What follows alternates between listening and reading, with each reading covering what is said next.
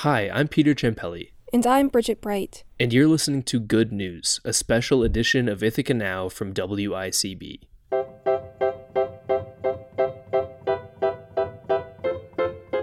It seems like now more than ever, our country needs good news. We need good news about progress in our society. But we also need the practice of good news from our country's newspapers, websites, and TV stations. Today, we'll look at two stories. First, we're going to look at a complex issue that's been going on in our country for decades. But we'll look at it through the lens of how the news media is covering it. We'll also hear an interview with Jeff Cohen, the founder of FAIR.org, and former anchor on MSNBC, CNN, and Fox. We'll also look at a story about activism in Ithaca, glancing back in history at an early activist organization, and looking now at how people go about making change and building a better future. Thanks for listening to Good News. To put it lightly, there's a lot going on in the news right now. I'll speak for myself. Sometimes I feel like I'm getting news fatigue. I just feel tired of seeing breaking news. Part of the problem with the way the news covers issues like COVID-19 and the way the news covers all issues is that one thing will take over the whole news cycle, not leaving room for anything else. There's a lot that's not being talked about right now, and one of these issues is immigration. The US-Mexico border is sometimes a huge focus in mainstream news, like during the family separation crisis and when President Trump first came out with his "Build That Wall" sentiment. But truthfully, it's an ongoing issue. I wanted to learn more for myself about border policy and the situation at the border. But as I read books and listened to podcasts, I realized that I didn't know as much as I thought I did. This made me think, what are the parts of the story I'm missing? And more importantly, why are they missing? Today, we'll look at the US-Mexico border, not just through the lens of the facts, but through the lens of how the media has reported on it in the past, and what they've got wrong. Are you a citizen? Okay. Yes. Part 1. The current status. Before we take a look at the media, first, a quick summary of what's happening at the border and how we got here. Yeah, my name is Patricia Rodriguez. I am a chairperson for the politics department. I'm also part of the steering committee of the Tompkins County Immigrant Rights Coalition. I wanted to talk to Patricia to learn more about the political situation at the US-Mexico border. I think it's important. It's really, really important to understand that there's a history of this. It's policies that go back to colonial decisions. The complex situation at the border can't be defined by just the family separation crisis or by Trump building a wall. The current situation has come from decades of U.S. economic policy and by extractivism and that being at the root of migration. And this led us to the current situation. The border was on everyone's mind in the summer of 2018 when the family separation crisis took over the news cycle and an image of a daughter being separated from her family circulated the internet. That picture, it was totally tragic. Unfortunately, what is happening is totally as a result of this policy for years now. People are dying like that all the time. That was journalist Todd Miller, who wrote Empire of Borders, which details the militarization of the United States border. Now, the current situation at the border is resulting in migrants fleeing violence in their communities. And they're going through tons of difficult, risky, deadly situations to get here. And facing more harmful situations when they get to the U.S. There's a report that by the ACLU that came out in 2015 recording over 30,000 cases in short-term Border Patrol detention of mistreatment of children. There's so much that we could get into. The process of migrants actually securing citizenship is a long, tedious process that could take years. And when someone is fleeing violence or threats in their community and wants to seek asylum through the U.S.'s legal process, the likelihood of winning is right around 1%.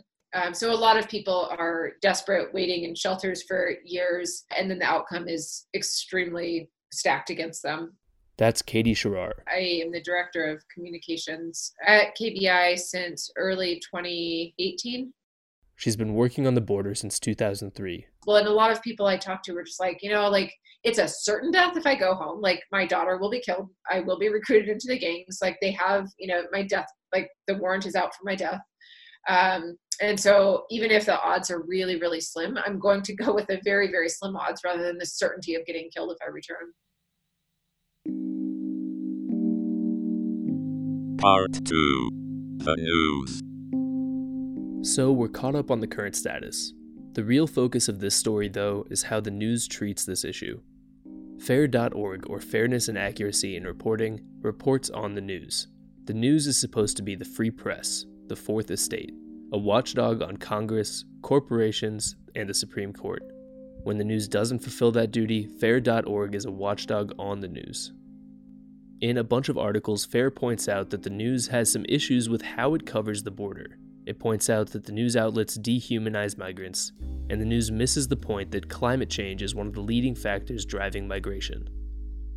Journalist Todd Miller also sees some issues with how the mainstream media covers the border. A lot of times with the mass media, it doesn't follow what the story is. It follows the perception. Katie Sherrar from the Kino Border Initiative brought up the same point. There have been moments when everyone has wanted to come to the border, like the family separation. But families have been separated because of the border for years, actually beginning in large part with Obama. And the journalists and other media outlets never were particularly interested in covering that angle. Like, I also talked to Jeff Cohen, who founded FAIR, and later founded the Park Center for Independent Media. The mainstream media leave out so many issues when it comes to border policy. One of the main issues, we're getting so much immigration from Guatemala, Salvador, Honduras. And those three countries have all had their regimes and their societies trampled by U.S. foreign policy. Part of the reason those societies have so many problems is because the U.S. has installed right-wing governments, has funded death squads, has brought guns into those nations. The current director of the Park Center for Independent Media, I'm Raza Rumi. He has some similar concerns. These policies have been there by successive U.S. administrations. They're in part a response to income inequality. And so the best option there is to paint the outsider or the migrant or the immigrant as the enemy. You can't dehumanize human beings by reducing them to undocumented. Undocumented, strips them of their humanity. Part 3. Systemic Roots. As you can tell by this story, I'm a reporter, but I'm also a citizen of the United States, and I noticed that I didn't have a real knowledge on this situation from our mainstream news. I didn't know why it was so hard for people to come from Mexico and get citizenship, and I didn't know why the border was talked about nonstop during some months, but then immediately forgotten about. So if we're going to take a look at the root of what the problem is, we need to be focused on the role of the U.S. I talked with Patricia to learn more. As a professor and chair of the Ithaca College Politics Department, she focuses on social change and the current hardships facing communities in Colombia. So it's really dire situations that at the bottom of it is U.S. policy to the region, both in terms of political issues and militarization. And it's helping a few of the wealthy, and it's putting a lot of poor people, majority of the poor people, at risk. Journalist Todd Miller says that this is what mainstream news media, mainly I'm thinking about cable news, is missing. It's almost like you're in a forest, you see a tree, and you describe every thing on the tree, from the amount of leaves on a branch, but the rest of the forest you miss. Right, the bigger picture, the history of it, how it became this way, who are the different actors, where's it going in the future? The big forest of it is missed. Part 4. The most important voices. According to Todd and Patricia, these elements are what's key in understanding the US-Mexico border. The systemic causes of the issues, which all has to do with the United States' economic policy on the region. Katie Sherrar from the Kino Border Initiative mentioned another piece missing from the story. I think there's not necessarily a total understanding of just how difficult conditions are in communities of origin. Katie already mentioned the legal hardships of people seeking asylum coming from Mexico, but she says some misconceptions about people that cross the border illegally also come from the news not sharing migrant stories. Well, if you think about places like Mexico, where there's so many people who, for reasons of family reunification or for safety or economic stability, are seeking to migrate, last I heard, the wait time was about 25 years. Some people can wait 25 years to reunite with family members, but a lot of people can't. Like 25 years is a really long time. FAIR.org founder Jeff Cohen shares a similar concern about the media. I mean, what you want from mainstream media, you get it from Democracy Now!, you get it from the independent media. Let's hear from the immigrants. Why did they come here in the first place? How are they contributing to society now? But you don't see the humanness. Jeff says this is a key piece that the news doesn't include. The news doesn't share the stories firsthand from people who are migrating. The impact it leaves is that readers of the news don't understand why people come to seek asylum in the U.S. Again, journalist Todd Miller. There's just like, oh, wow, this happened, but there's not like, wow, why is this happening? Why is that person in this river? Why would they feel like they have to cross? What we need to be hearing is why they're fleeing. Ithaca College's Patricia Rodriguez. Going deep into issues, not just of violence from the gangs, but going deep into issues of where those gangs get their guns. We need to pay more attention to those that are suffering, right? Like, what are they saying? Why are they at risk? And deciding that they need to take a risk. What is this state throwing at them that is connected to U.S. policymaking?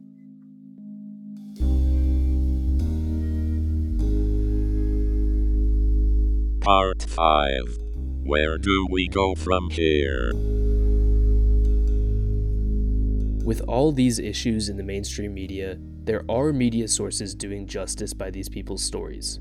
Independent podcasts and independent news sources like The Intercept, Democracy Now!, The Young Turks, and Mother Jones, to name a few, are doing journalism that gets to the heart of what's really fueling tension on the border, the systemic, economic roots of the issue, and the personal stories from migrants. Katie Sherrar. Talking to people mostly only about like a particular aspect of their experience without asking as well, like just questions that would help kind of flesh out the whole understanding about where they're from, why they're leaving. Jeff Cohen. And these are terms that mainstream media uses to describe humans. The flood of immigrants, the deluge. Those are more or less somewhat natural disasters. They aren't human beings, but it's a way that mainstream media demonizes people. We never hear about the U.S. role in mucking up those societies. Patricia Rodriguez. In general, I think that journalists are not helping. We don't hear about the people that are walking through the jungle in Colombia that is filled with armed actors. We need to understand more of that. And that's like really not being touched on. This story really is meant as an overview of the issue and a look at the US-Mexico border through one lens, what the news has done right and what it's done wrong, to really understand the history of the border and to understand the struggles the people migrating to the US are facing. www.wicbgood.news has some recommendations of books and podcasts that do a good job explaining.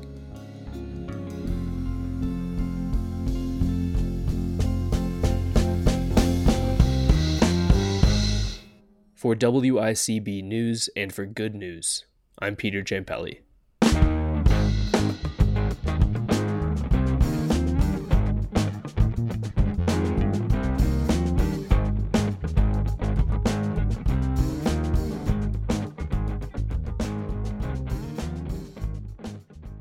You're listening to Good News, a special edition of WICB's Ithaca Now. We'll turn to an interview with renowned media critic Jeff Cohen. Cohen founded the media watchdog group Fairness and Accuracy in Reporting and the Park Center for Independent Media at Ithaca College. I sat down with him to learn more about the difference between independent media and mainstream media, and to learn about his career. I'm Jeff Cohen. I was the former founding director of the Park Center for Independent Media. I founded the Media Watch Group FAIR. I've worked in mainstream media and independent media, and so I know the difference. I guess my first question about that is, can you just explain in simple terms what the issue of news media consolidation and corporatization is, and why that issue should be of a real concern to like the average news reader. Right.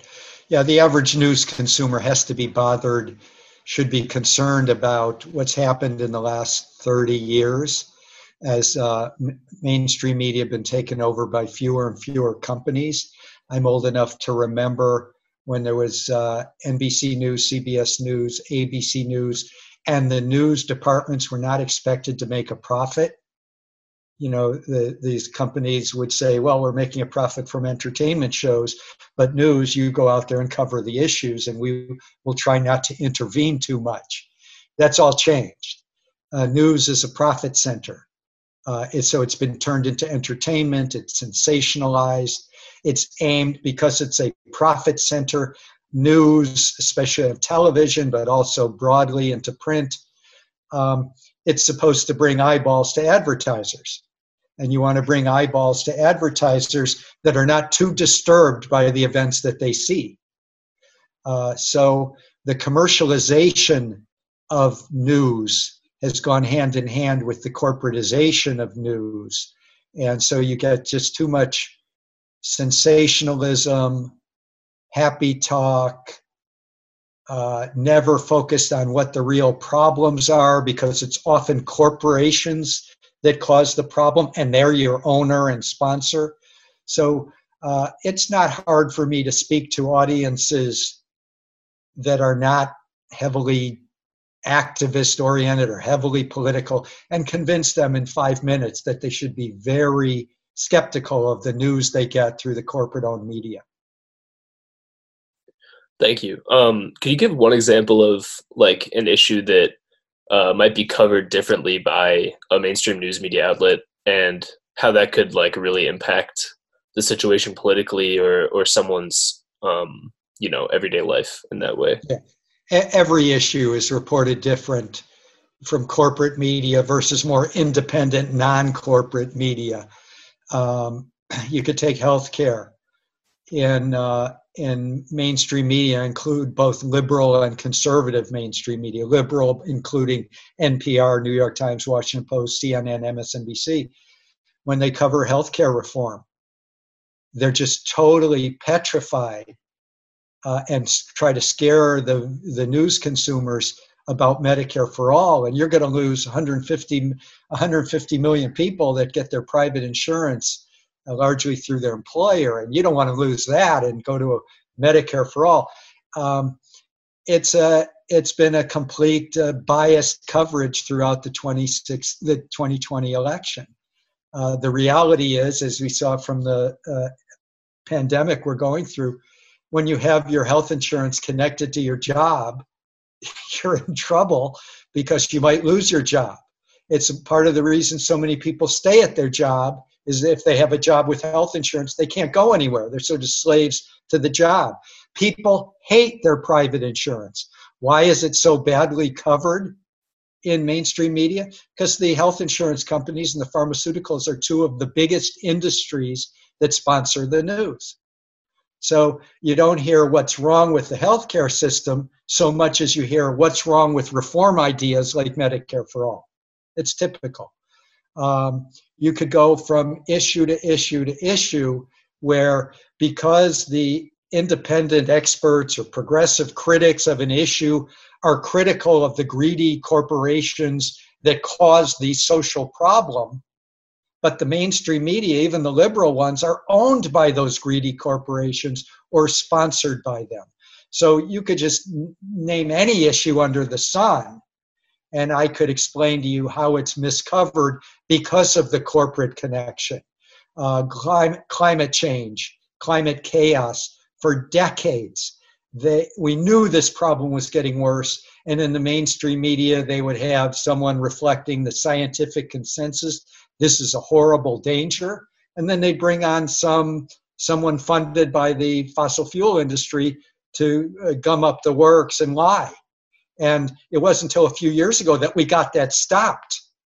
But still, on issue after issue, from immigration to whatever, they won't talk about the impact of climate change on all of these other issues we discuss. poverty, agriculture. It's just, climate change, because the fossil fuel industry are among the biggest sponsors of the news. And I include big sponsors of NPR, which is supposed to be public radio, but isn't. So that's the problem. And again, when I talk to non-political, non-heavy news consumers about these threats, they immediately get it, why, it's conflicted. I mean, think about communist China. Everyone in our country understands that you can't trust the media of communist China, because the media are either controlled by the communist state or the Communist Party.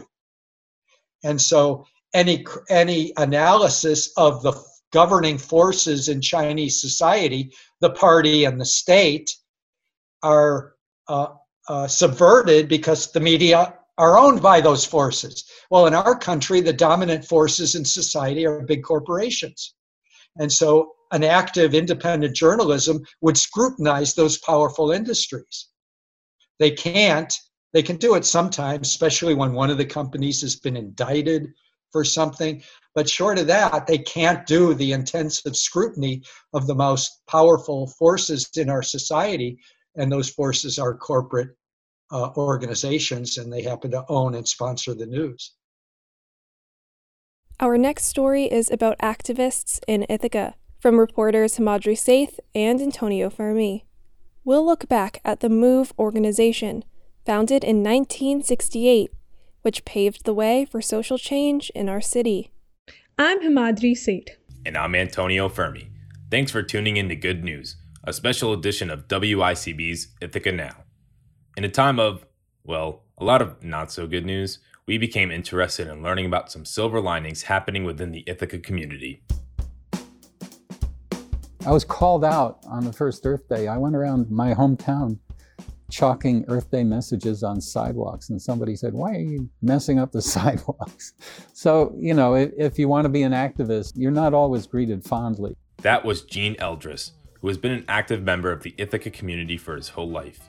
The story he shared about social activism from 50 years ago shows how Ithaca has always been an area that has advocated for radical social change. The city has seen social movement uprisings sparked by human rights violations, environmental injustices, and corporate structures. In particular, Ithaca has a unique and meaningful role in LGBTQ history. It was one of the first cities in the U.S. to prohibit discrimination based on sexual orientation. Fortunately, there are institutions such as the Tompkins County Center for History and Culture that provide resources to community members pertaining to their local history. And I think we may have found a really interesting one. The MOVE organization was founded in Ithaca just after the assassination of Dr. Martin Luther King Jr. in April 1968. MOVE described themselves as a community action group created by local townspeople, including students, for the purpose of working against poverty and discrimination, which still entraps a significant segment of our fellow citizens. Wow, that was intense. MOVE functioned through action groups in areas such as jobs, housing, education, and public service. Membership was open to all residents in the community who wished to work towards these goals. The organization's primary focus was on three major areas: housing, employment, and education. Several initiatives were undertaken by the group, including efforts to facilitate access to housing for poor and Black residents. The MOVE Employment Committee set out to solve the largest problems facing low and middle income groups in Tompkins County. They discussed the issues that came from the lack of daycare programs, which meant that women with children could work only after making expensive arrangements for the care of their children. A mother deciding to work would barely make any money given the associated costs with getting a job. This is why the Employment Committee wanted to get wives of low-income earners into the labor force, therefore doubling the family income. They also discussed reasons why carpools are an important substitute to the bus system. The Education Committee of MOVE was working with the school system in curriculum planning for Afro-American history, Black culture, and fully representing all cultures within Ithaca. One project was to locate the most up-to-date and accurate textbooks for Ithaca classrooms to use, specifically covering Black history and culture. The April 17, 1970 issue of the MOVE newsletter referred to a, quote, substantial dropping off of the activity of the organization. Haywood Fleissig, the chairman of the employment committee at the time, explained why he resigned from the MOVE organization. "I'm resigning as chairman of this committee because I feel totally frustrated. I'm also disgusted. Look at it my way. Here I am sitting on a package of solutions which I believe would significantly improve the welfare of all the people in this county, and if generally applied, of all the people in the country. And I can't get any appreciable body of people to work on any of them for any appreciable period of time. My only alternative in this respect is to devote this time I spent on current MOVE business to getting other organizations in on some of the solutions." This message marked the beginning of the end for the MOVE organization. A glimpse of activism led by forward-thinking leaders who had the right ideas in mind, but were ultimately not able to get the funding and support to make them into reality. Locally, there's a lot of politics even going on at this level. I've been to some meetings that say, well, these people think they're doing the right thing, but in my view, it's not the right thing. And how do you tell them that it isn't? How do you get your views of what reality is into the people who can make things happen? But as MOVE dissolved, the idea of social activism and the vision that they started out with remained strong, only to be represented by other organizations that came after. But how did these other organizations continue to thrive when MOVE saw such an early end? We talked to representatives from 3 organizations presently working in the Ithaca community, with different historical origins, focused on the 3 issues that MOVE was most concerned about: education, housing, and employment. I spend a lot of time working with the district at a school leadership and administrative level to make sure my funds donated by our generous donors get to the teachers and impact classrooms as smoothly as possible. That was Stephen Manley, the Executive Director of Ithaca Public Education Initiative, or IPEI, a hyper-local nonprofit foundation started in 1996 with the goal of raising funds to support teachers, educators, and school leaders in the Ithaca community. We also spoke to Johanna Anderson, the Executive Director of Ithaca Neighborhood Housing Services. The nonprofit housing provider was founded in 1976 and works throughout 7 counties within the central New York area. Their mission is to encourage stability and diversity while assisting low to moderate income earners in obtaining quality housing on a long-term basis. So we have basically 4 lines of business. Construction services, which does a lot of health and safety repairs for low-income homeowners. We've also got a lending department that does down payment and closing cost for first-time home buyers. A property management arm that they manage about 530 different units. And then we also have a real estate development department that builds new construction. It does rehab. They build multifamily, single family, for sale rentals. And finally, Pete Myers is the coordinator/executive director of the Tompkins County Workers Center. He was also one of the co-founders of the organization in 2003. We actually started as a Tompkins County Living Wage Coalition. Living wage is what a single person needs to be self-sufficient. It doesn't actually get into family sizes because, obviously people with larger families need to have more money. So that's been integral to what we do. But actually, less than 6 months into the birth of our organization in 2003, we started a workers' rights hotline because while a lot of people, especially working class poor people, agree that they should be paid a living wage, especially back in the early 2000s, it didn't seem like, that's not going to be an easy thing to get. So we started a workers' rights hotline as a way to get workers more involved with the organization. And that's been very vital to what we do. And we encourage workers to organize unions through that and take action in concert with each other in workplaces to change things. Unfortunately, not all social activism is effective. Even in what Fleissig said, he indicated that it is difficult for those involved in nonprofits like MOVE to follow through on the positive changes they want to make in a way that truly benefits people. While this endeavor may be difficult, nonprofit organizations are a great way for innovators and social activists to have a positive impact on their community. Our local experts emphasize the importance of understanding the needs of a community and work in that direction. Stephen Manley from IPEA said, So when I say that a nonprofit should make sure their community is ready and able to accept what they're offering, what I mean is it would be fantastic to offer a program or a product to a school if it's all online and it's an amazing educational opportunity, but your students don't have access to that particular online venue.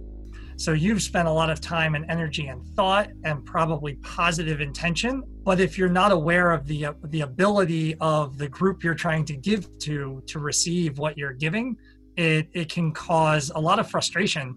We recognize that Ithaca is incredibly blessed with a variety of talents and a variety of resources that not everyone in every place has access to. Johanna reiterated that it's not just the key for social activism, but for really any endeavor is you have to listen to and keep an open mind and an open heart. And that, unfortunately, for most of the problems that are out there, it's not a simple solution. Social activism is a continuous effort, but Anderson said, it's not one solution. It's a multitude of solutions that are just slowly chipping away at whatever the issue is. And so, you're in it for the long haul. And I think by sometimes decisions or social activism, I think it's done more of a sprint and less of the marathon. And according to Myers, it's about letting the people tell you what they want, instead of you telling them what they need. What's effective for organizers? Somebody in our midst said, how do you know that that's what workers want, a living wage? How do you know that they don't want to have toilet paper freshly stocked in their bathrooms at work? Which I thought was an interesting point. I mean, there's sometimes can be presumptions within social justice organizing groups or organizations that we know what people want. People want to have more money. It's a challenge. Elaborating on the challenging parts of social activism, Manny says, one of the challenges that we can often face would be possibly a duplication of efforts. And so as nonprofits begin to develop and begin to evolve, it's really important that they create ways to stay in relationship with one another and to stay aware of what each other is doing. And here in Tompkins County, there are a number of groups where executives and finance officers of different nonprofits meet regularly, and that has been really valuable. The challenges only seem to begin at the level of organizations, though, and go all the way to the people who are being affected by change.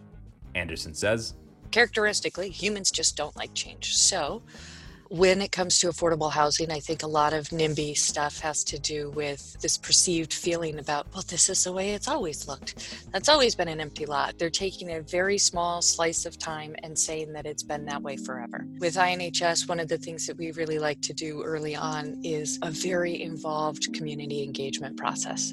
We're not a cookie cutter developer. The solution that we used last year is not going to work in this location. And sometimes, interestingly, what we may perceive as challenges can also have their silver linings. Employers tend to be afraid of us, which is kind of a strange thing, but not a bad thing from our point of view. They don't want to get bad publicity from us. But, like some of the changes are very ambitious changes, like to get a living wage for everybody in Tompkins County is not an easy change to make happen. Someone famous, who I don't really remember the name of, once said, focus on the solution, not on the problem. We've grown in our scope of leadership to really work hard to represent at our leader and volunteer level the majority of the school and the communities the schools represent. And that's been an active goal of ours, to involve the community at large in our conversation as we circle that back and say, how can we support the community at large? We want to have as many voices in the room as possible. And I think that's one of the things we've done well, is been able to balance being a leader and being a supporter across our history. INHS was really one of the first organizations in the US, especially in a smaller city, to adopt this model of community development, where it said that we're going to have 3 voices involved. We're going to have local residents be involved, local government, and local business, to determine what the issues are, what resources we have, and then come up with unique solutions. And that's still how INHS is run today. INHS over the years, I think, has been so strong because it has really had wonderful partnerships. When you have really strong partnerships with local government to help you understand how the programs should be run, what the issues are, when you have residents that are telling you on the ground, this is what the issue is, really, those make just such a world of difference. I think you end up having a much stronger solution. Myers also highlighted the importance of working with legislators and local leaders when working on his living wage campaign. So like 4 or 5 years ago, a movement started nationally, Fight for $15 an hour. Never actually bought into the Fight for 15 specifically because the minimum wage would be higher here than it is in many places in the country. But so the county legislature would have to pass that legislation to this effect, and then it would have to be approved by the state government, which would make it more of a challenge, especially right now, because of, one of the problems with the living wage movement is people who are caregivers, make poverty wages, and they get the funding from government, federal and state sources that want to give as little money as possible to provide for these services. I think we're very good at educating people on this, and we've convened like a powerful working group of people, county legislatures and business leaders, to address this for the last 2 years. But it's not, and right now it's more of a challenge than ever because people are not going to be concerned about living wage in the same way. While circumstances may be vastly different than they were during the civil rights era, the essence of social activism remains the same. Ithaca is a town with incredibly generous citizens that frequently engage in social activism. I truly believe it is a great starting point for any organization, group of people, or even an individual that dreams of making a positive change in their community. The organizations we talked to are still continuing to function during COVID-19 through YouTube presentations, massive Zoom calls, and various other work-from-home strategies, because social activism is ongoing and it is resilient. And while every organization with a great vision may not survive, the commitment to service seems to live on, represented by the many organizations like MOVE that have done their bit throughout history and into the present. Helping others, and that other can be anything. It can be the environment, it can be animals, whatever that other may be, but helping somebody other than yourself, it is so rewarding. And it's the best feeling in the world when I can't wait to get to work every day, even if it's down in the basement.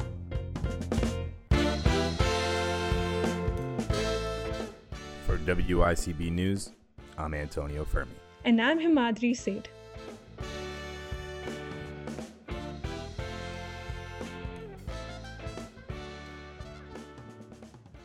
That's all for Good News, a special edition of Ithaca Now. All of the music on today's program was produced by Ithaca band Quail. You can find more of their music on Spotify and Apple Music. Good News is also a digital experience, which you can find at www.wicbgood.news. This special edition of Ithaca Now was produced by reporters Himadri Seth and Antonio Fermi. By me, WICB Station Manager Peter Champelli. And by me, News Director Bridget Bright. We'd also like to give a special shout out to Nate Richter, Experience Director for Good News. And finally, a huge thank you to Manager of Television and Radio Operations Jeremy Menard, and to Ithaca College's Park School for their continued support. Thanks for listening to Good News.